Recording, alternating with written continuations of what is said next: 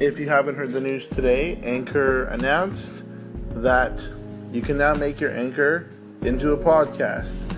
It's an awesome thing for creators who plan to keep their work on here, for people who are posting regularly, and I feel like it's also going to be bringing a whole new wave of users on board that wouldn't be on Anchor for just the small social aspect of it, but to actually put out their content without having to get a recording studio and edit, get a sound editor, mixer, add music and all that. You can do it right from the app. So that's some exciting news. I'm going to also test that out.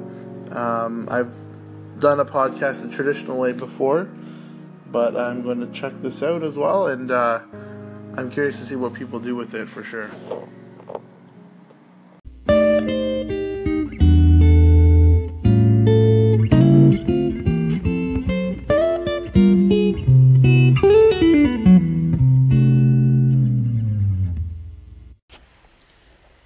Hello, Daniel. I just wanted to call in because it's so rare for me to find a fellow Canadian, or maybe you're not a Canadian, but you're located in Canada, apparently in Toronto, on Anchor. So I actually only know I can count them on one hand. 1, 2, 3, 4 other people that I'm familiar with on Anchor who are located in Canada. And 3 of whom I know are actually Canadian. 1 is an American living in Vancouver. So anyway, I'm blathering now. But I do have, one of my contacts on Anchor is Chris Genge, Genge, who actually introduced me to Anchor. He is also in Toronto and not very active on Anchor, but he's someone you might want to check out. Robert, thank you so much for the call in. I didn't realize there were so few Canadians on Anchor. I think back in the first iteration of Anchor, there was quite a few of us, at least in my immediate circle.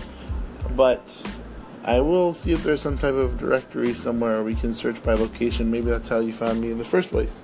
I am actually living in Toronto, and I'm from just outside of Toronto. I'm actually going to be traveling to Vancouver next week, so thank you so much for the call-in, and I will check out the friend that you recommended.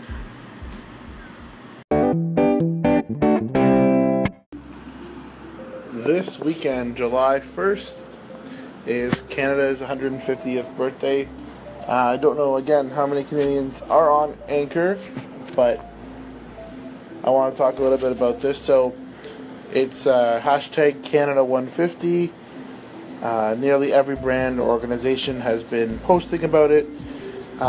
It's great to see everyone jump on the same bandwagon for once and kind of be united, because it's not necessarily something to do with something very religious or very cause-based. It's something more generic and something that people can be united with. So Starbucks has this campaign, hashtag 150 plus wishes for Canada. And so basically my wish is that we keep somehow have this excuse to be united, all the unique people who make up this country, and also as people who actually care about others locally and globally, which is Canadians. I think we don't constantly criticize the other. We are definitely a lot more inclusive than our friends south of the border or even in other parts of the world. I think Canada is very welcoming in comparison. There's always exceptions. Right after Canada Day, I'm going to be heading out west to Vancouver and Victoria, BC, and have some meetings set up there, and pretty excited to see what the West Coast has to offer. Haven't been there in a while now. Stereotypes aside, I think Canadians are super welcoming, giving, respectful, and we have an amazing country to live in. There's a lot of world-class people here, and I think as Canadians, we need reminders to be a little bit more proud of it. Other than just Canada Day, Canada 150. So I would say to clear through all the corporate Canada 150 noise and share whatever your vision is for Canada moving forward. And have an awesome Canada Day.